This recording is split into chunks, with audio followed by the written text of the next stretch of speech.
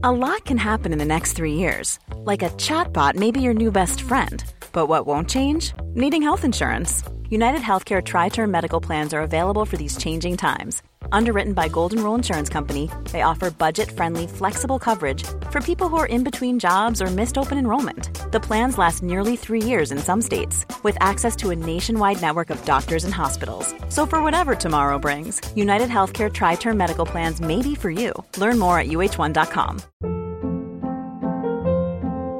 Hold up. What was that? Boring. No flavor. That was as bad as those leftovers you ate all week. Keke Palmer here. And it's time to say hello to something fresh and guilt-free. Hello Fresh. Jazz up dinner with pecan-crusted chicken or garlic butter shrimp scampi. Now that's music to my mouth. Hello Fresh. Let's get this dinner party started. Discover all the delicious possibilities at hellofresh.com.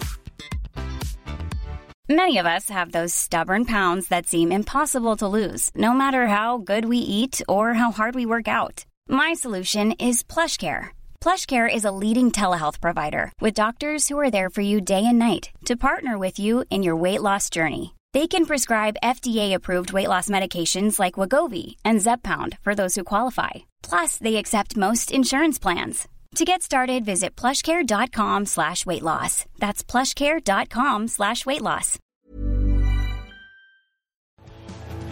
The truth is the most convincing story that maps onto reality, and that's why the central narrative is falling apart. Right now in the United States, people should not be walking around with masks. We must see the central narrative for the fiction that it is. We are Americans. While elections are sometimes messy, this was a secure election. The founders began the fight for human liberty and self-governance, and it's up to us to finish the job. I tell you what, we are in a truth emergency right now. This is the end game.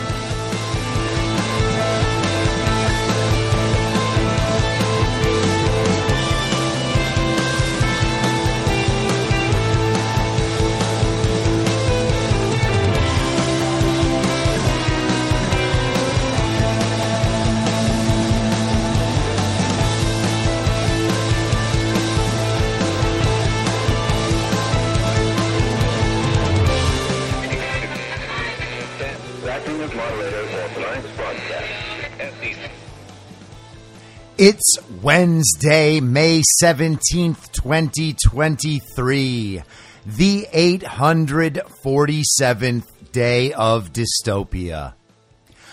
I'm your moderator, Chris Paul. Let's be reasonable. A warm welcome and hello to all of you listening to the podcast on the day of its release. The only way to do that is by becoming a paid subscriber at imyourmoderator.substack.com. You can do so for as little as $50 a year or $5 a month. And in doing so, you will be supporting me, the work I do, and this show as it expands. And if you can't or you simply don't want to, continue listening to the podcast for free on a wide variety of podcast platforms and, of course, Rumble. All I ask is that you share it with your friends. You can find the links to the podcast, the writing, the social media, and the merch site by visiting linktree.com/I'mYourModerator. So before we get started, I just wanted to mention that there were some comments yesterday about the sound on the Mike Benz recording that I shared where he was discussing cyber censorship and what was going on in Turkey. As I mentioned yesterday, he was outside on the side of the freeway. There was going to be no way to make that sound perfect. I'm sorry it didn't sound great. Not a lot I can do about it other than choose not to share that clip. I can try to put noise gates on stuff like that. But doing that would mean that we end up losing a lot of the things he was saying, too. I know it's not fun listening to things like that, but I thought the information was worth it, and that's why I did it.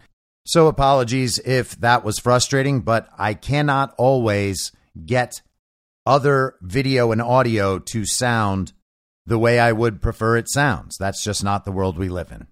Now, there was one thing yesterday that I forgot to mention in the discussion of the release of the Durham report and the reaction from the conservative establishment and the conservative media establishment. And I wanted to draw your attention back to this story from 2018. This is an article from Fox News published on May 10th, 2018. I would do it again. McCain writes about release of Steele dossier to FBI. Senator John McCain apparently has no regrets about his role in the release of the so-called Steele dossier, which is said to contain salacious allegations about then-candidate Donald Trump. In excerpts of his forthcoming book, The Restless Wave, Good Times, Just Causes, Great Fights, and Other Appreciations, the 81-year-old senator, who is recuperating at home following recent cancer treatment and surgery, acknowledges that he delivered the information to then FBI Director James Comey. And I would do it again, McCain writes, according to excerpts published by The Guardian. Anyone who doesn't like it can go to hell, McCain adds, saying he did, quote, what duty demanded I do. The quote-unquote disturbing nature of the allegations against Trump prompted his action, McCain writes. I had no idea which, if any, were true, the senator writes. I could not independently verify any of it, and so I did what any American who cares about our nation's security should have done. In December, Fox News reported that former British spy Christopher Steele instructed Sir Andrew Wood, a former British ambassador to Russia, to approach McCain about the existence of the dossier while Wood and McCain were both attending a security conference in Canada. McCain later received hard copies of the dossier from Fusion GPS and relayed a copy to the FBI, Fox News reported. Also in the excerpts that appear in The Guardian, McCain claims Republicans are on the wrong side of the immigration debate, arguing that it has been driven by zealots who fail to understand immigration's key role in American exceptionalism.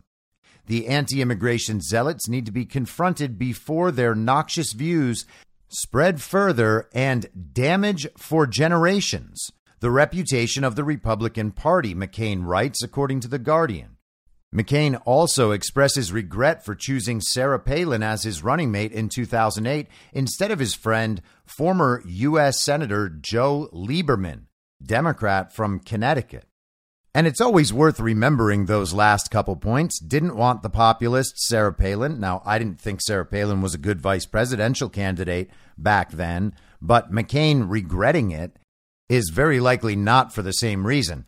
His position on immigration is awful, and 5 years later, we can see the impact of Republicans and traitors like John McCain and what their policies and positions have wrought. And that's an especially odd position for a very powerful career politician from Arizona to have, as Arizona is overwhelmed with illegal immigration and the crime and other various problems that follow. Arizona is a massive human trafficking and drug trafficking state. That is just a fact of the world because of the cartel activity and the border activity. And John McCain and his family's political mafia in Arizona oversaw that, as did, on the Democrat side of the Uniparty, Janet Napolitano's political mafia. We also know that Arizona has some of the worst run elections in the country, and we'll get to some of that in just a minute. But this is John McCain's legacy. John McCain took the totally fake Steele dossier directly from Fusion GPS, who had been hired by the Clinton campaign, and he gave that dossier to FBI Director James Comey. And then the reporting began to come out that the FBI had this dossier on Donald Trump, suggesting he did this and that in Russia and elsewhere. And that was the impetus for everything that followed. The applications for FISA warrants so that they could spy on Donald Trump's campaign and Donald Trump's associates, and eventually the executive office of the president. It was the basis for the Russia collusion hoax that threatened to undermine the 2016 election and then was used to undermine Donald Trump's presidency. It was the fallout of all that that had them pursue Michael Flynn. And all of this facilitated by Hillary Clinton's campaign, known about by Barack Obama, Joe Biden, James Comey, John Brennan, Attorney General Loretta Lynch. John McCain was a key part of this process, one of the heroes of the Republican establishment, the untouchable John McCain. The Republican establishment and conservative incorporated media right now do not want to spend time on the John Durham report, and that's why they'll probably just let it float off into the ether and distract themselves with the next trans guy. Because the truth is, they all went for it too. Now, some of them were ignorant and just hated Donald Trump and really believed the story and went along with it. And others knew about it the entire time, knew that it was fake and went along with it anyway because, again, they hated Donald Trump, they hate populism, they hate MAGA, and they were heavily incentivized to go along with it because they benefit from the regime. A lot of people out there really don't understand John McCain's history, and they still trust the television as the television has told them over and over and over again that John McCain is a hero. You can't say anything bad about him. He was a prisoner of war, and all of that overrides the facts of his military service and the fact that he was an absolutely terrible senator. So let's talk about some election stuff. Kari Lake's case in Maricopa County has opened. The trial has begun today.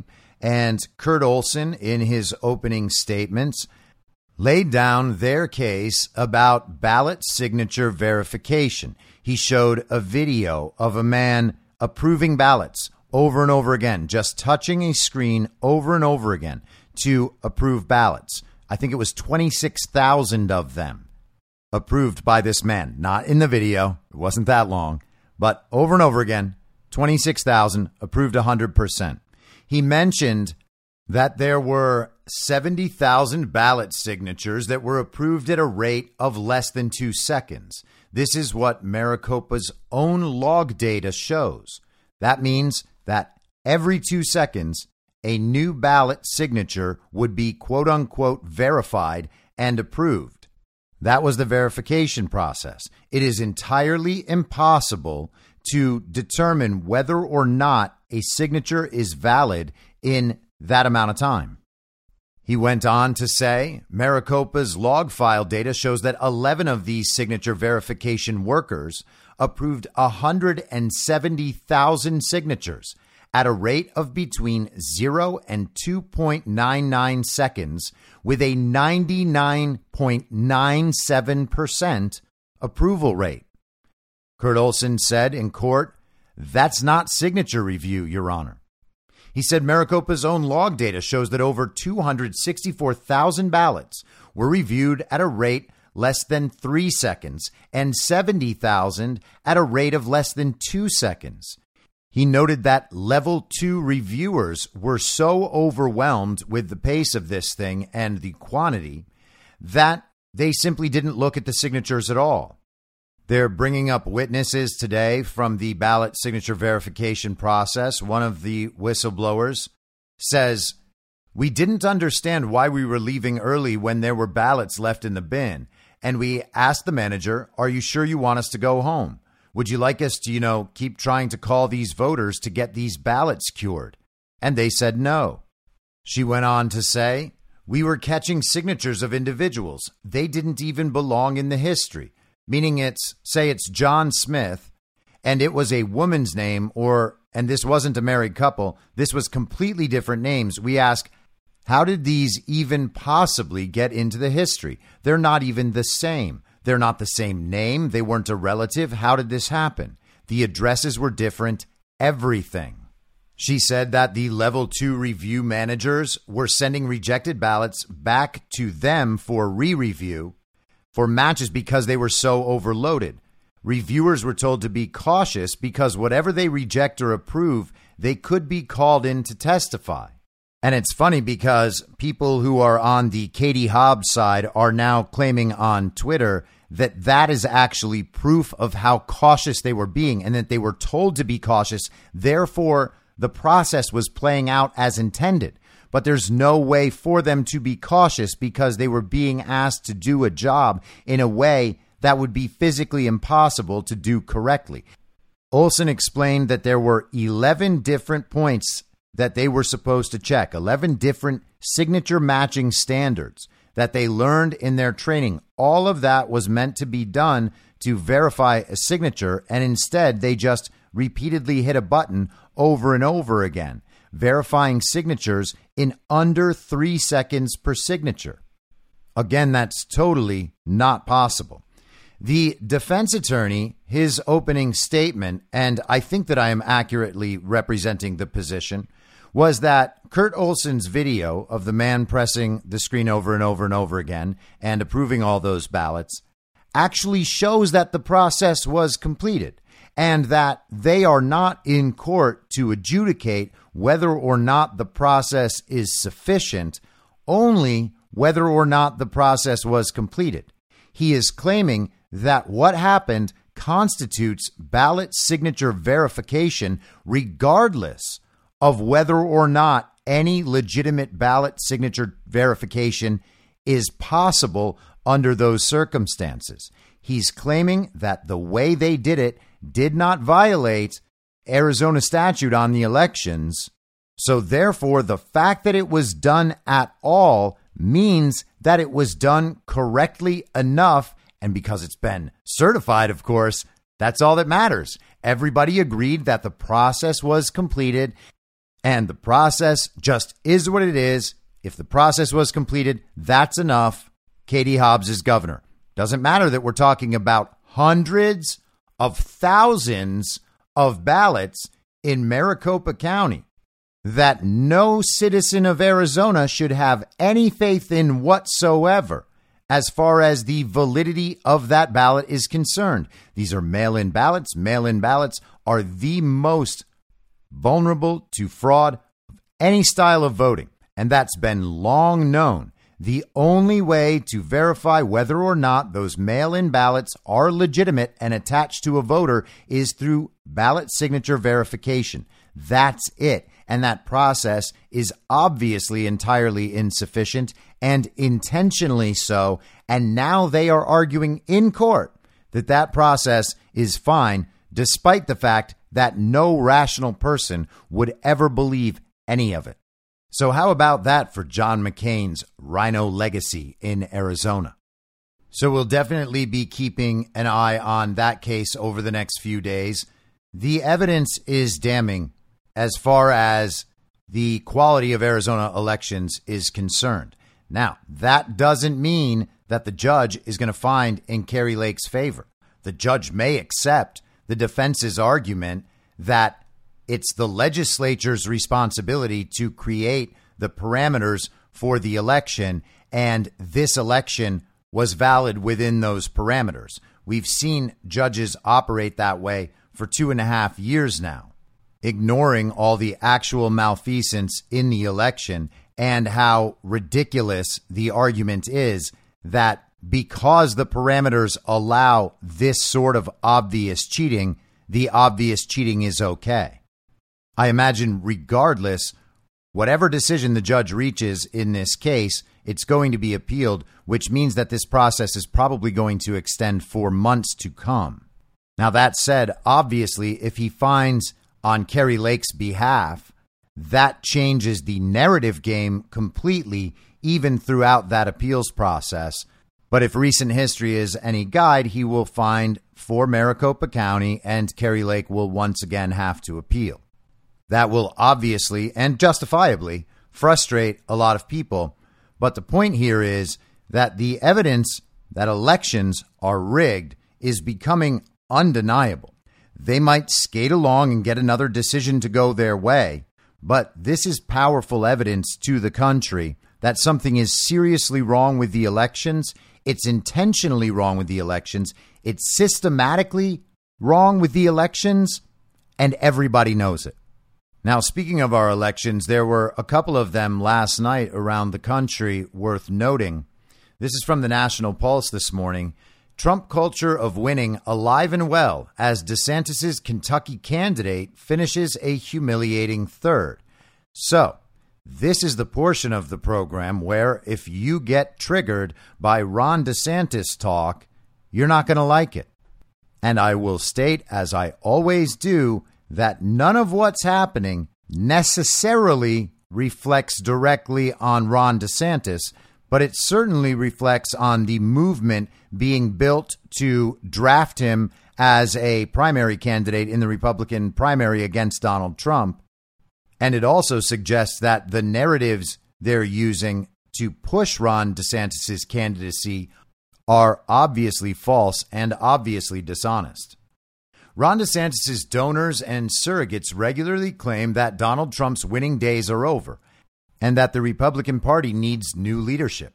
Their claims were rubbished overnight, however, as the Trump-backed candidate in Kentucky obliterated his DeSantis-backed opponent. Upon his victory, Daniel Cameron declared, "The Trump culture of winning is alive and well in Kentucky." And it's worth taking a second to remember the clip I played on Monday of Ron DeSantis discussing elections and winning. Well, I look at the last however many election cycles. 2018, we lost the House. We lost the Senate. 2020, Biden becomes president. We lost the Senate in 2020. Biden becomes president and has done a huge amount of damage. Very unpopular in 2022. And we were supposed to have this big red wave. And other than like Florida and Iowa, I didn't see a red wave across this country. And so I think the party has developed a culture of losing. I think that there's not accountability. And I think in Florida, we really showed what it takes to not just win big, and then deliver big. And ultimately, when you're doing all this, what results are you producing for people? That's really what matters. You can sit there and talk about cable news, social media, all these other things that people are fixated on. And for me, it's like, okay, what's that true north? You obviously got to win, otherwise you don't get a ticket to the dance. But once you do that, how are you going to be able to actually bring about big change to make people's lives better? Next. So again, he ignores the presence of election fraud completely. He accepts the results as they were reported and given, and then he assigns blame for who lost their races. We are told over and over that elections are perfect in Florida, and that simply is not true. Let's return to the National Pulse. Trump-backed Cameron won the GOP nomination for the Kentucky governorship with a double-digit triumph over runners-up Ryan Quarles and DeSantis' preferred candidate, Kelly Craft. In what was described as a proxy war between Trump and DeSantis ahead of the 2024 Republican nomination, the former president was victorious with his preferred candidate receiving almost 100,000 more votes than DeSantis's. Following his victory, Cameron announced, of course, a big thank you to President Donald J. Trump for his support and his endorsement of this campaign. Craft, endorsed by Ron DeSantis, finished with just 52,128 votes to Cameron's 144,415. Skeptics have claimed the endorsement was less to do with electoral victory and more to do with DeSantis courting Kelly's husband, Joe, a hyper-wealthy Romney donor who is the president and chief executive officer of Alliance Resource Partners, the third largest coal producer in the eastern United States. Kraft was endorsed by a number of Republicans, including Vivek Ramaswamy, Mike Pompeo, and Ted Cruz. She even spent $4.5 million more on campaign ads than Cameron, who will face current Governor Andy Beshear in November. So Trump's candidate finishes first. He's going to be the Republican nominee for governor this fall. Daniel Cameron has been around for a few years. He was included at Trump's RNC convention and gave a speech that night as the Attorney General of Kentucky. And Ron DeSantis' endorsed candidate finished third. That candidate is the wife to a hyper-wealthy Romney donor.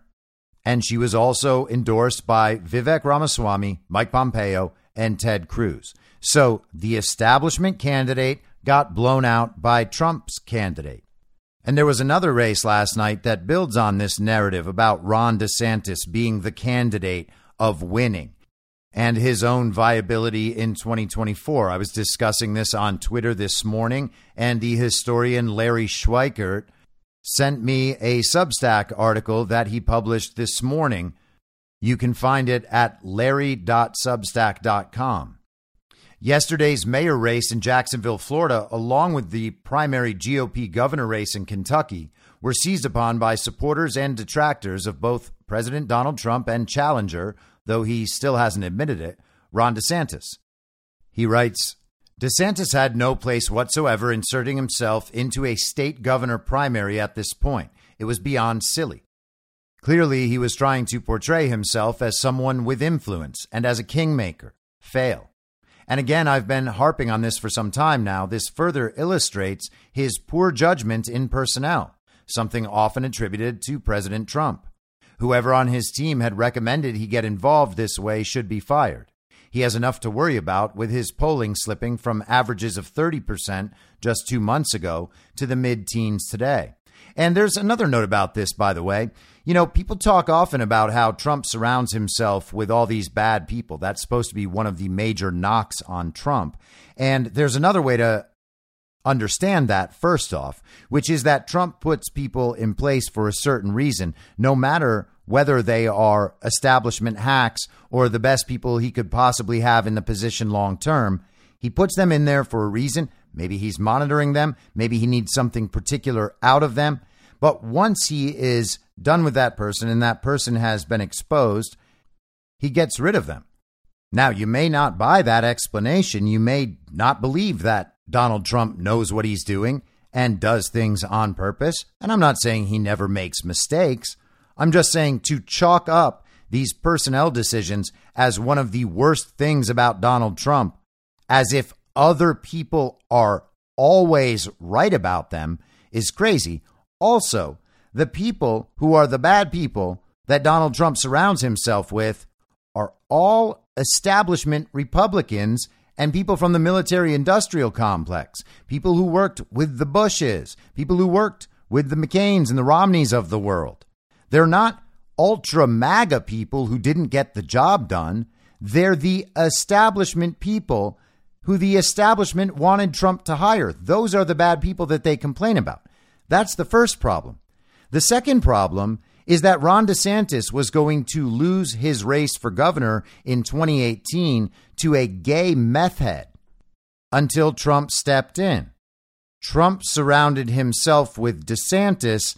Now look at what it seems like DeSantis is doing. DeSantis would be another example of Trump surrounding himself with bad people from the establishment. So people using the argument that Trump surrounds himself with bad people have to apply that argument right now to Ron DeSantis based on what is actually happening. So that argument is senseless. But let's go back to Schweikert. He notes that Trump supporters should not be overly enthused by Daniel Cameron because Daniel Cameron in Kentucky is considered a Mitch McConnell guy. We'll see how that plays out in the future. But he moves to the Jacksonville mayoral race. Then there was the Jacksonville, Florida mayor race, won by Donna Deegan, Democrat, over Daniel Davis. Jacksonville was the largest city in the country with a Republican mayor prior to last night. DeSantis critics are ripping the governor for not staying home and paying attention to this key race. And what he's referring to here is the fact that DeSantis has been traveling all over the world and all over the country over the last few weeks. And while he endorsed this mayoral candidate, he didn't actually help campaign for him at all. Schweikert writes, a few years ago, I was in Jacksonville with a friend, a former judge there. And there was a mayor election going on. A white Republican was running unopposed. I thought, this is odd. What's going on? I asked my friend. He answered, the Republicans and the Democrats agreed that if the Democrats would not oppose the mayor this time, the Republicans would not run a candidate in the police chief/sheriff race. In other words, deals were cut long before the election to ensure that each party got a major player. I don't know if that's the case this time around, but can say for certain it has happened in the past. Yes, the GOP ran Davis this time. Prior deals? Possibly. Things don't always appear as they seem at the local level, where a handful of votes can make a difference or where animosities are toxic. I certainly don't know if DeSantis' presence or campaigning there would have made a difference. So, wheeling and dealing prior to elections, Republicans get one position, Democrats get the other position. They agree to that, they make a deal, and then somehow the election results turn out just the right way. Sometimes they even have to skip running a candidate altogether just so people will understand, yes, it really was that party that won. This is how deeply rigged our political system in this country is, particularly when you're talking about cities in this country. The biggest city in the country who had a Republican mayor just lost that Republican mayor. Now, R&D in these scenarios don't make any difference. Having a uniparty right candidate representing you with a little R next to their name is no better than having a uniparty left candidate representing you with a little D next to their name if they're all going to pursue the same things and the agenda overall gets pushed forward and people's lives are affected in the exact same ways. People spend their time getting mad at the little r or the little d rather than getting mad at the fact that elections are stolen by the uniparty so that the same agenda can be pushed forward no matter which party is in power. This is from NBC News describing the mayoral race in Jacksonville. Florida Democrats flipped the Jacksonville mayor's office in a major upset. Democrat Donna Deegan won the Jacksonville mayor's race Tuesday night, a shocking upset that hands Florida Democrats a major shot of energy less than 6 months after they were trounced in the 2022 midterms and considered left for dead by the National Party. Isn't that amazing? Just 7 months later, after Florida had this massive win, and we know Florida's elections are perfect, Jacksonville flips from Republican to Democrat. Deegan came into Election Day as the decided underdog against Republican Daniel Davis, who is head of the city's Chamber of Commerce and had a significant fundraising advantage. He was endorsed by Governor Ron DeSantis, but that support was lukewarm. DeSantis did not do events with Davis or put his political muscle behind his candidacy. I wonder if DeSantis knew that the Democrats were going to take it no matter what. Isn't Florida where woke goes to die? Why is Ron just allowing Democrats to win a position without trying as hard as he can to maintain that position for the Republican Party? With all of the city's 186 precincts reporting, Deegan had a 52% to 48% advantage over Davis, who was vying to replace current Republican Mayor Lenny Curry, who was term limited. Everyone said it could not be done in Jacksonville, Florida, Deegan said, according to video of her victory speech. We did it because we brought the people inside.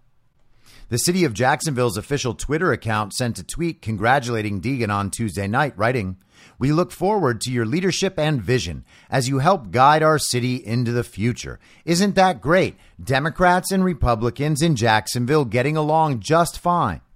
And that's what we really want, isn't it, everybody? Unity, bipartisanship. That's how we know things are working perfectly. That's how we know the country is healing. Child brains believe these things.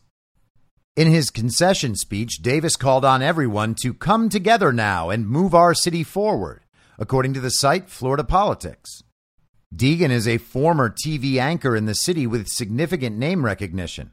After she left TV, she went on to found a nonprofit group that focuses on breast cancer research. She will be the city's first female mayor. Oh, it's like a bizarro world Carrie Lake. The win in Jacksonville, which was the most populous city in the country with a Republican mayor, is a huge morale boost for Florida Democrats, who have faced a series of stinging losses in recent years. Most recently, they were hammered up and down the ballot in a midterm election cycle in 2022 when DeSantis won re-election by nearly 20 percentage points. He also captured Duval County, which is composed mostly of the city of Jacksonville, by 12 percentage points. Just when people thought they had Jacksonville figured out, the voters have confounded expectations, said Chris Hand, a government law attorney who served as chief of staff to former Democratic Jacksonville Mayor Alvin Brown. Donna Deegan's win is historic, not just because of who she is, but also because of how she won. By running a positive campaign and building a coalition of Democrats, no party affiliation voters, and even some Republicans. The article goes into more of the backstory and all that down at the end. Still, the win is both a shot of momentum and a big-time win to kick off the tenure of new state Democratic Chair Nikki Fried, who was elected to the post in February and was handed the uphill task of rebuilding the party in what had long been known as the country's largest swing state. For too long, Jacksonville has been led by Republicans who are hell-bent on taking away our rights, and it's past time that the city is led by leaders with new, fresh ideas who have a plan for Jacksonville, Fried said. And Nikki Fried is like the leading Democrat operative in Florida. If Ron leaves, I would be surprised if Nikki Fried was not the next governor there. Apparently, we are being shown that Florida is still a purple state, even though DeSantis won that exact region by 12 points just 7 months ago.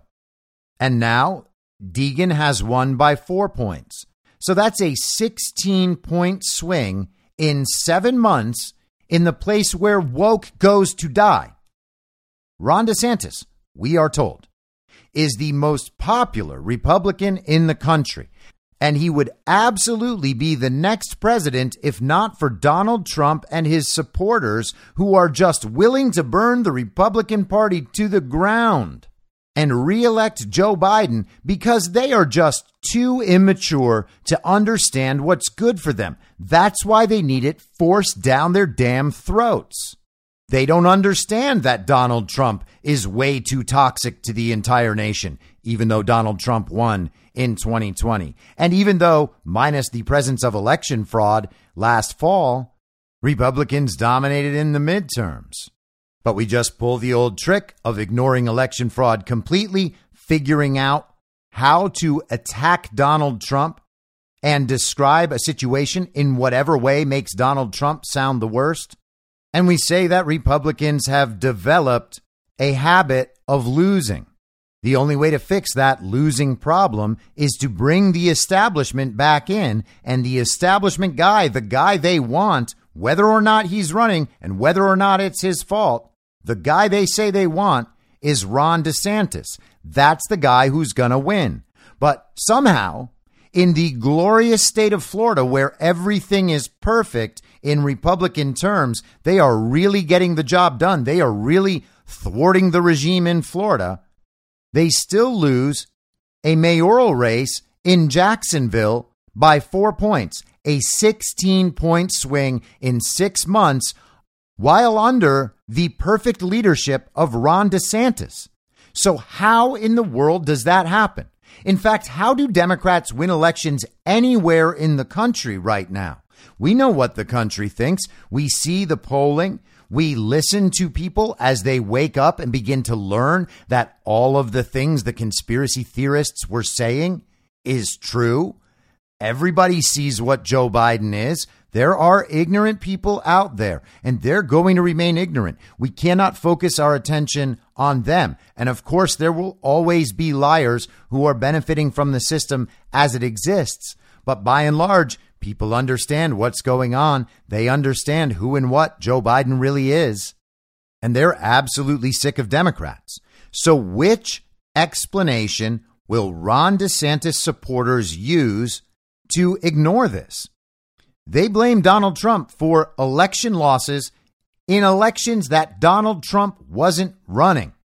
In elections, we know the Republican establishment put up candidates in primaries to weaken MAGA candidates. In elections, we know that the Republican establishment actively chose not to back MAGA candidates so that they would lose around the country. Mitch McConnell didn't help. The National Party didn't help. And everyone once again pretended that all of the elections were just fine. Ron DeSantis' supporters on Twitter, the people pushing him to run, the people running this op, have absolutely no shame in talking about how bad a candidate Carrie Lake is because she lost, because she's MAGA, which is why she lost, because Trump endorsed her and she talked too much about election fraud and other MAGA issues. That's why she lost, except she didn't lose. And these Republicans who focus, they say all the time, on winning, saw wins happen and then didn't bother trying to close on them, and now call those wins losses so that they can reassume power. Donald Trump didn't lose in 2020. That election was stolen. It's pretty obvious to just about everybody at this point that it was stolen. It was stolen systematically. It was not legally stolen. It was just stolen. And the Republican establishment did not fight alongside Donald Trump to prove that to the country. They just let the media cover it all up, and they have assisted in that cover up now for 2.5 years. They claim that you should trust them anyway because they are the ones who can win. The Donald Trump thing is just too toxic to independents and Democrats and suburban women, even though that is totally false. Donald Trump continues gaining with black voters, Hispanic voters, other minority voters, all of whom are supposed to be Democrats from all the stories we're told.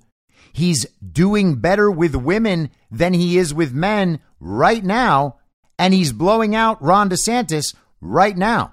So the women cannot possibly be hating Trump as we are told they do.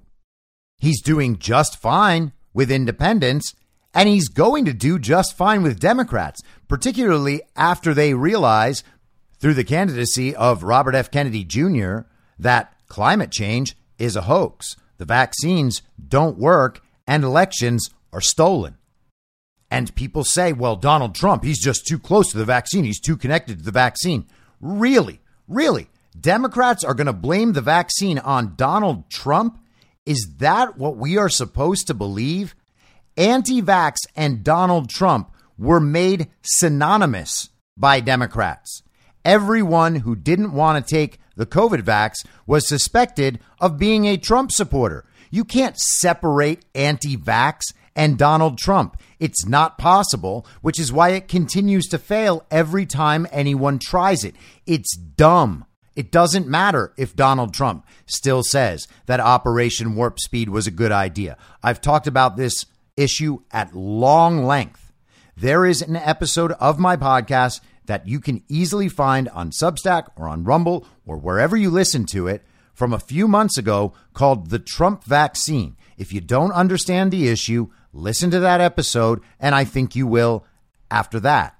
Regardless, Democrats who supported the vaccine, encouraged other people to get the vaccine, supported vaccine mandates and vaccine segregation, are not going to be able to turn around and blame the vaccine on Donald Trump. It's just not possible. They know that it was them encouraging people to take the vaccine, and they know it was them who actually caused other people to take the vaccine. Donald Trump did not cause anyone to take the vaccine. Not only was it not out when he was president, except for those last few weeks when the very first people began taking it, he also obviously never mandated it, nor did he support mandates. What he's saying is that without the release of that vaccine, we would have been kept in lockdown for years. That was the plan. And people can get as mad as they want about the fact that he won't go out and disavow all of that. But the moment he does that, the vaccine gets tied to him, and then all of these false and malicious arguments from other people go directly at Donald Trump instead of where the responsibility actually lies, on each and every person to make their own individual choices. If you heard Donald Trump say maybe you should get the vaccine and you went out and got it, you're not doing thinking right. I'm sorry. Okay. And by the way, I know that people are like, you're a little insensitive about the vaccine thing. A lot of people had a lot of different reasons. I understand that, and I appreciate your reasons. I'm just also here to be honest and say, sorry, that was a bad decision. It doesn't matter what your justification was. No one made a good decision when they got that vaccine because it was totally unnecessary and totally unproven. And it turns out it's totally unsafe. And many of us knew that at the time. And so did the people who chose to take it. You can blame that decision on someone else, but it's on you. It is on the individual. Each and every person who chose to take it chose on their own terms. Were they encouraged? Were they pushed? Were they coerced? Yeah, maybe. And I feel bad about all of those situations. And you do have my sympathy. I hope you are looking after your health, taking care of your immune system, and I hope you live a very long and happy life. Okay? This is not about you. This is about the qualitative decision you made, and it was a bad one. It is a bad idea to introduce risk unnecessarily when there is no positive benefit to be gained and no risk you are actually going to avoid. And that was the situation. But we are told Donald Trump will not be able to appeal to these voters. We are also told that Ron DeSantis's fantastic leadership has created so many new Republicans in Florida. We're told the number is something like 400,000. So Florida is more Republican than it has ever been. And they still lose a mayoral race in Jacksonville, in an area DeSantis won by 12 points just 7 months ago. That's not possible. It's not possible without election rigging or backroom deals. That's it. And the fact that Ron DeSantis didn't bother campaigning in Jacksonville for this mayoral candidate should tell you that he already knew what the result would be and didn't want to tie himself too closely to the eventual loser.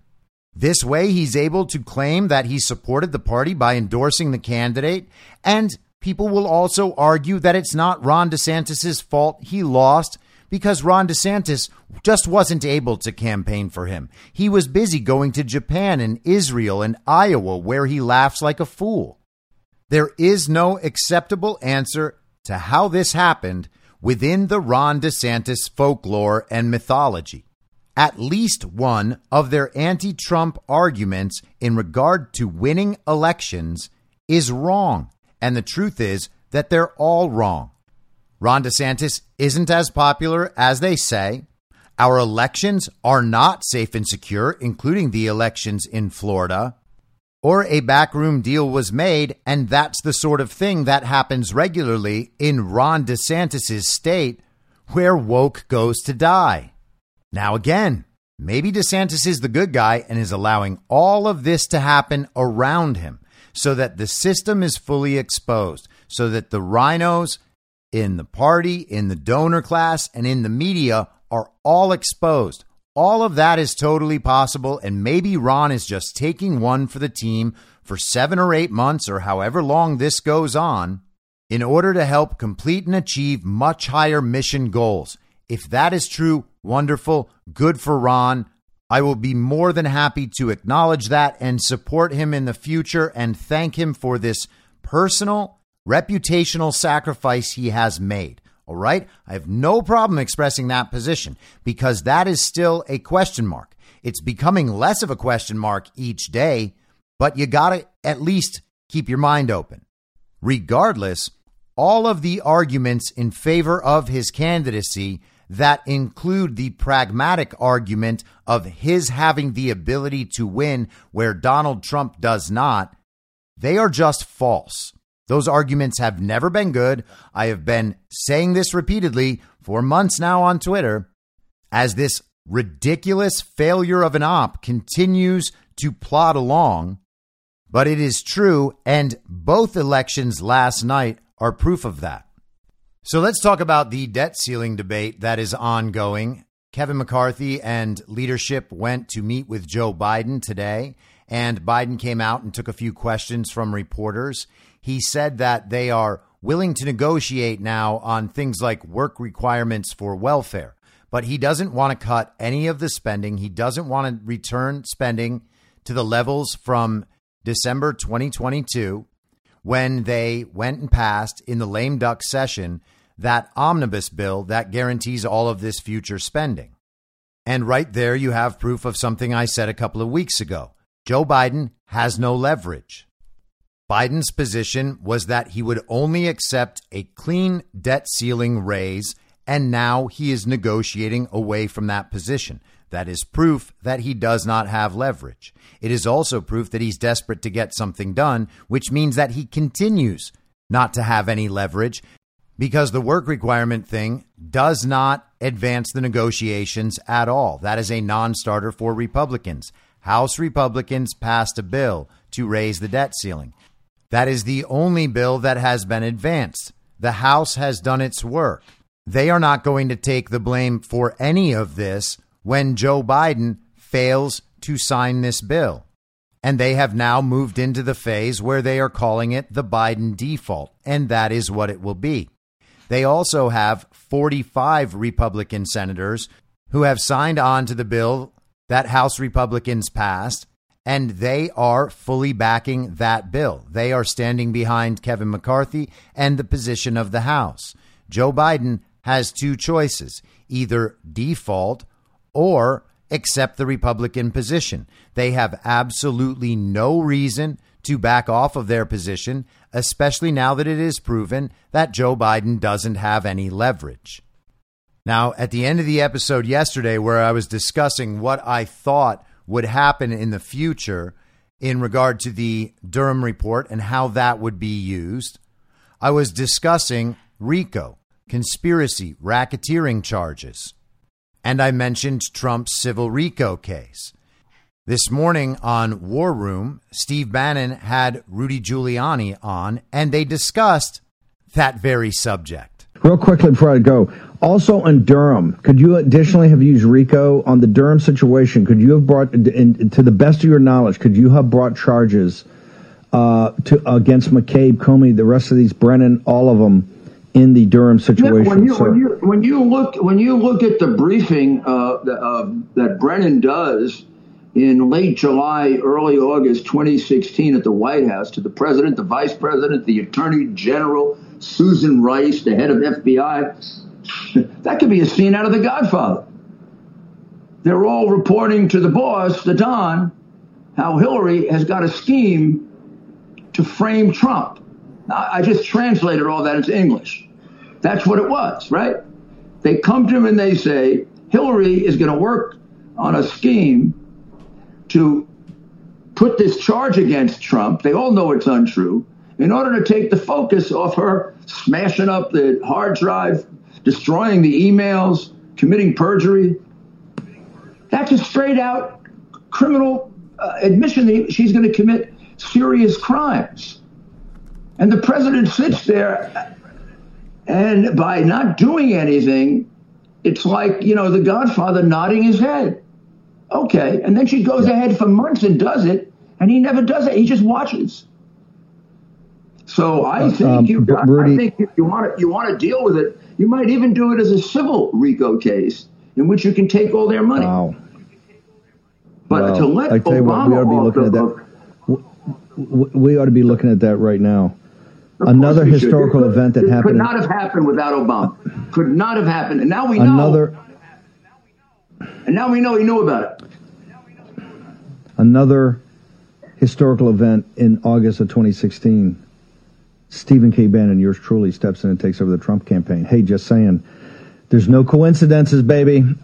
No coincidences. And how about that? He said, maybe I would even do it as a civil RICO and take all their money. I mean, hey, I'm not saying, I'm just saying. It sounds like there's a bigger plan, and it sounds like they're telling us continually what that bigger plan is as we can see it emerge in reality. You'll remember that Rudy Giuliani is the man who took down the mob in New York City. He understands RICO probably better than any attorney in the country. He's done it successfully against the mob. It's also worth noting, while you're thinking about that Rudy Giuliani was the one tasked to go investigate the Bidens in Ukraine. That's what the whole Ukraine impeachment hoax was about. Aren't you glad that Rudy Giuliani was doing that investigation? Rudy Giuliani is the one who had the Hunter Biden laptop. Is there some sort of connection there? Hey, maybe. It's also no coincidence that Rudy Giuliani was the one leading the post-election investigation and hearings after the 2020 election. Rudy Giuliani presented the evidence of election fraud to the entire nation throughout those hearings, and the media didn't cover them. The media said that they were all a clown show, that nothing in there proved anything. That wasn't actual evidence. All those thousands of affidavits he had made no difference. The expert testimony made no difference. That was the media narrative about what Rudy was doing. And the strange thing is that people on our side have, for some reason, accepted the media narrative about all of that because they think that the net effects of all that were nothing. Nothing was done about the elections, which means nothing will be done about the elections. Therefore, Rudy failed at his job. Well, that's not true. Rudy presented the evidence to the nation in public, in hearings, in front of legislatures. How the media responds is irrelevant, and how people in the country respond to the media is irrelevant. None of that changes the underlying status of those claims, of that evidence, or of the presence of election fraud.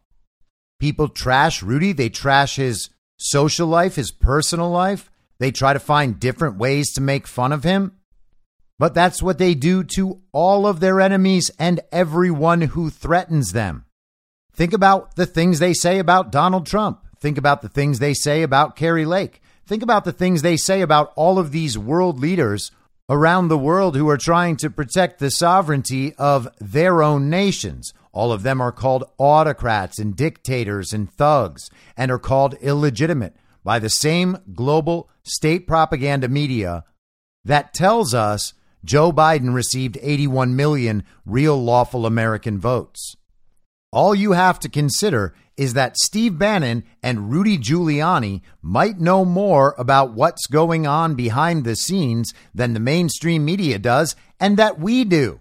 We can do our best with open source intelligence and information in figuring out what is actually going on, and we can do our best to communicate it, but none of that indicates that we have knowledge of what's happening behind the scenes. Rudy Giuliani, Trump's attorney, tasked with handling Ukraine, the Hunter Biden laptop, and the post-election hearings, is in a better position to know what's going on behind the scenes. And Steve Bannon, Trump's campaign manager from 2016, who is still intimately linked to the Trump movement and the Trump campaign, and just interviewed Trump in Mar-a-Lago 2 weeks ago, is in a better position than we are to know what's going on behind the scenes. So if you leave open the possibility that Steve Bannon and Rudy Giuliani might know what's going on behind the scenes, then it's totally possible that they are hinting to us about what's going on behind the scenes. This isn't even complicated stuff. It's only about where you choose to place your priorities when it comes to receiving and analyzing information. That's it. I trust Steve Bannon and Rudy Giuliani more than all of the mainstream media combined. And I believe that that is an entirely defensible position. Now, finally, I want to talk about legitimately shocking footage. Some of it we've seen before. We knew about the existence of this footage, but today the Gateway Pundit put out a story. Alicia Poe wrote the story. Exclusive J6 footage. Defense attorney exposes the exact moment the government waged attack. I'll tell you exactly where shit went crazy, is the quote. And there is pretty shocking video to back that up.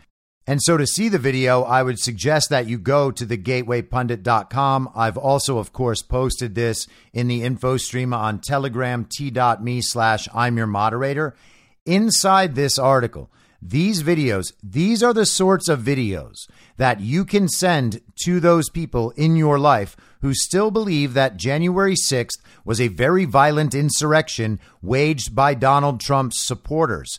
This shows quite clearly the police shooting at peaceful protesters, people who were doing absolutely nothing. When the police started shooting people in the face and throwing flash grenades at the unarmed crowd, everything changed on January 6th. The government opened fire, escalating the protest. Only one side was armed using deadly force, the police. The crowd became livid as they watched cops shooting deadly rubber bullets, tear gas, and flashbangs, or sting balls, at civilians, often aimed at their heads. Footage obtained by the Gateway Pundit showcases the unjustified use of deadly force employed by law enforcement against demonstrators protesting the stolen election. Anyone who wants to get to the bottom of January 6th must focus on the key moment, the precise time the typical protest escalated into, quote, the most investigated demonstration in FBI history, defense attorney Stephen Metcalf told the Gateway Pundit. This is crucial because this is where what everybody is saying about January 6th being a setup and a Fedsurrection actually matters. But nobody is pinpointing the precise time, he said. Everyone is saying there's FBI agents in the crowd. There's confidential human sources in the crowd. There's blah, blah, blah. I'll tell you exactly where shit went crazy. It went crazy at that precise time when the protesters, all standing in the West Side Terrace, and then shots start going off and people are getting hit in the face. There were a couple of agitators in the crowd, don't get me wrong, but what took it to a whole different level is people being shot in the face with rubber bullets. That's where people who were angry got even angrier, and rightfully so. Metcalf, who represents several J6 defendants, including Dominic Pizzola, the only Proud Boy acquitted of seditious conspiracy charges, has scoured through the hours of footage lawmakers refused to show the public. After protesters knocked over a bike rack blockading the building, the moment the government characterizes as the first breach, police were positioned in a riot line. Riot line protocol instructs officers to remove agitators from the crowd. Instead of removing agitators, police on the riot line were strategically positioned on the terrace above to shoot protesters, Metcalf explained. The first line of police is called the skirmish line. The second line is called a linebacker line. What they are supposed to do is when there are agitators in the crowd, specifically, get them out of there, he said. And they set themselves up from an elevated position, so they had people on the terrace above. They started off with one shooter, and then they got a second shooter. A law enforcement official, identified by government witnesses during discovery as Inspector Lloyd, wearing a white shirt behind the lines, gave the initial orders to shoot a moderately calm crowd, Metcalf continued. Behind the linebacker line is Inspector Lloyd. This is what Dominic was talking to the Gateway Pundit about, and that's Dominic Pizzola. He said there was a guy who signaled. There were a couple of people pushing the line, but ultimately they weren't doing anything crazy, and they ultimately stopped their behavior, and everything was somewhat chill at one point. Lloyd repositions himself. He looks up. He does a circular motion and then points in the direction of the crowd, in a particular direction of the crowd. I can show the hand signals that were done. And this is all from Metcalf's explanation. They're all standing there at the West Side Terrace, and then shots start going off into people's faces. And then there are 5 or 6 people that get shot. We got video from above, and then we got audio above. There was a shooter and a guy recording. From the guy recording next to him, you hear someone telling the shooters who to hit. Hit the guy in the red shirt. Hit the guy in the green hat. Hit the guy in the brown jacket. We got them saying who to hit, and the people they were hitting were just standing there. Protesters, including J6 defendant Ryan Samsel, are seen in the footage attempting to render aid to Joshua Black as blood drips from his face into a puddle on the ground. And now, earmuffs if you got kids in the car. Don't shoot him in the fucking face, a man is heard screaming at the top of his lungs. Is it a rubber bullet? Another protester asks Black. I don't know, Black responds, pouring water over the wound as the bullet protrudes through the left side of his mouth. Motherfucker, we got to get him out of here, man, another protester exclaims. Stunned and outraged, the crowd angrily confronts the officers in the police line, standing idle as Black bled out. You fucking shot him in the face. You're on our side. You're on our side. A man screams in an officer's face. We are Americans. You fucking take him and help him. Fucking traitor, traitor, another man yells at the cops as flash grenades erupt. As Pizzola told the Gateway Pundit, he is heard on footage warning the cops, you are going to kill somebody if you don't stop this shit. Then the Gateway Pundit article shows some stills with the subtitles over them. The police talking about how they need more munitions. They need blast munitions. They ask, do we have any blast munitions that we can deploy? One says, let's go, fucking shoot them. One says, we've hit them with a lot of pain compliance. Someone remarks, but you're hitting innocent people. And one of the officers says, and not only that, we're taking out one, we're multiplying them by hitting them. So they know that they are making the crowd angrier as they are attacking the crowd. The Capitol Police are shooting people in the face with rubber bullets, and they are shooting different forms of non-lethal grenades into the crowd. While the injury that killed Black is caught on camera, scores more protesters almost died during the government's reign of terror on January 6th. On Tuesday, Black was sentenced to nearly 2 years in prison for entering the Capitol building with a knife on his hip and a gaping wound on his face. Prosecutors had recommended a 5-year prison sentence. Aerial footage played in slow motion reveals exactly what the crowd was doing when police decided to shoot hundreds of civilians with tear gas, grenades, and bullets. And again, I really suggest that people go to this article and watch these videos. Police showed up to the Mega MAGA March on January 6th, intent on a killing spree with rubber bullets. The weapons they use are marked with a warning label that states could cause death. Now back to Metcalf, the attorney. Now, Black is the one who the bullet penetrated. Other people were getting hit in the head. I saw other guys getting hit in the ear. That is not proper protocol. You cannot do headshots with a rubber bullet like that from that vicinity. The firearm officers used to shoot the rubber bullets had a warning label. We read the warning label to the jury, which stated in sum and substance, do not shoot in the head or face because it can cause serious physical injury and or death. I asked witness after witness, if these people got shot in the temple, would they die? If they got shot in the eye, would they lose an eye? Every answer was yes. It didn't matter whose witness it was. My witness, the government's witness. It didn't matter. The answer is yes. So now you have deadly force against non-deadly force, and then everything was pumped up from there. That's how we got to people going in the building. Confidential human sources deployed from the MPD, that's the Metro Police Department, the FBI, the CIA, HSI, and government plants incited violence during the protest and coordinated to entrap patriots. But the actual terror attack waged by police to agitate and incense the American people on January 6th is the setup for the Fedsurrection. That's what people don't understand, Metcalf said. The shots set everyone off. Then Dominic Pizzola gets the shield. People were getting shot right by him. Dominic is standing next to Joshua Black in the video. The guy standing next to Dominic is getting shot. This shit was going on. Everybody is almost there, but they don't have it right. If you want to talk about a setup, you have to talk about how they figured out a way to agitate the crowd. That's what it comes down to, he continued. Focus on the people who were there and what they were doing at that time. People could have controlled that situation based on their training and experience, and any reasonable experience from any of these guys. They could have handled this way differently, and they didn't. They shot people in the face. Then Dom gets a shield. Then Dom goes back and he backs up. And then there is where the flashbangs were thrown at the crowd at their heads.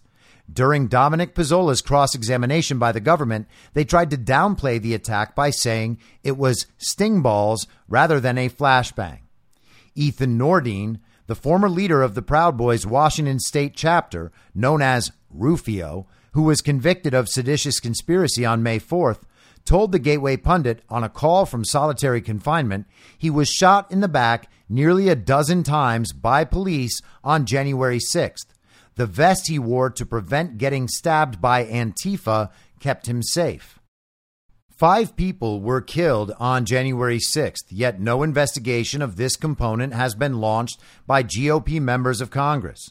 Black Lives Matter and Antifa have yet to protest or burn down cities over the unparalleled police brutality against the J6 quote-unquote super predators.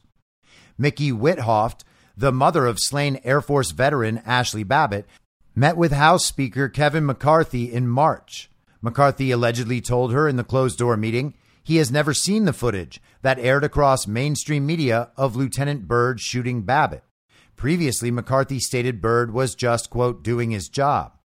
The wrongful death lawsuit Babbitt's husband, Aaron, announced he would file against U.S. Capitol Police and Lieutenant Byrd for taking Babbitt's life has never been filed, and the 2-year statute of limitations has passed. Now, that in particular is very odd, particularly if you have seen the slow motion breakdowns of that Ashley Babbitt shooting, and we will leave that discussion for another time. But finishing up, an uncut hour and 21-minute video obtained by the Gateway Pundit showcases the events following the first breach during the J6 protest, from when protesters knocked over a bike rack and police opened fire, to protesters breaking windows and trespassing into the Capitol building, and Byrd shooting Babbitt. And so naturally, that hour and 21-minute long video is included in the article as well. So if this is a subject you care about, this is the sort of article you don't want to miss, because the video in here is pretty incredible. And clips of this video will absolutely be the sort of thing that could go viral and could really wreck some child brains out there who think that Donald Trump's supporters were the problem on January 6th. This is very clear, irrefutable evidence of police attacking peaceful January 6th protesters. It is indisputably true. It is obvious. The video is shocking. The video is damning. I will be back tomorrow at the same reasonable time on the same reasonable podcast network. I don't have a network. Masks and lockdowns don't work. They lied to you about a pandemic, and Joe Biden will never be president. In my mind, that's the end game. If you're listening to this episode for free, you can support me and support the show and the work I do by signing up for a paid subscription at imyourmoderator.substack.com. You can do so for as low as $50 a year or $5 a month. Comes out to under $0.25 per episode, and you'll blast right through the paywall for all of the writing. The merch store is www.cancelcouture.com, and you can find everything else by heading to Linktree. Linktree.com/I'mYourModerator. And I'll see you soon out on the range.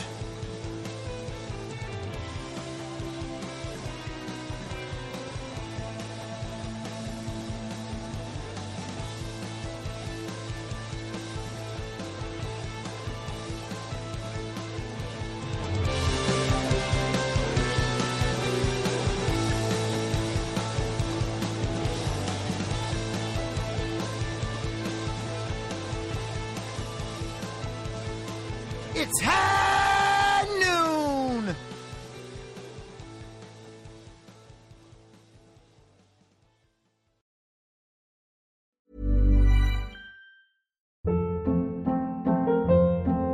Hold up. What was that? Boring. No flavor. That was as bad as those leftovers you ate all week. Keke Palmer here, and it's time to say hello to something fresh and guilt-free. Hello Fresh. Jazz up dinner with pecan-crusted chicken or garlic butter shrimp scampi. Now that's music to my mouth. Hello Fresh. Let's get this dinner party started. Discover all the delicious possibilities at HelloFresh.com. Planning for your next trip? Elevate your travel style with Quince. Quince has all the jet-setting essentials you'll want for your next getaway, like European linen, premium luggage options, buttery soft Italian leather bags, and so much more. And is all priced at 50 to 80% less than similar brands. Plus, Quince only works with factories that use safe and ethical manufacturing practices. Pack your bags with high-quality essentials you'll be wearing for vacations to come with Quince. Go to quince.com/pack for free shipping and 365-day returns. Imagine the softest sheets you've ever felt. Now imagine them getting even softer over time. That's what you'll feel with Boll & Branch's organic cotton sheets. In a recent customer survey, 96% replied that Boll & Branch sheets get softer with every wash. Start getting your best night's sleep in these sheets that get softer and softer for years to come. Try their sheets with a 30-night guarantee. Plus, get 15% off your first order at bollandbranch.com. Code BUTTERY. Exclusions apply. See site for details. In my mind, that's the end game. Thanks for listening. If you'd like to follow what I'm reading and thinking throughout the day, you can do that by downloading the Telegram Messenger app and going to t.me/I'mYourModerator. On social media, you can follow me on Truth Social Getter, and Gab at I'm Your Moderator. I also have channels on Rumble and BitChute. If you'd like to follow the writing, you can find me at I'mYourModerator.substack.com. The merch site is cancelcouture.com, or go direct, shop.spreadshirt.com/cancel-couture. If you'd like to support the podcast financially, the best place to do that is Ko-Fi. Go to ko-fi.com/I'mYourModerator. And all of these details will appear in the show notes with each episode. I'll see you soon down on the range.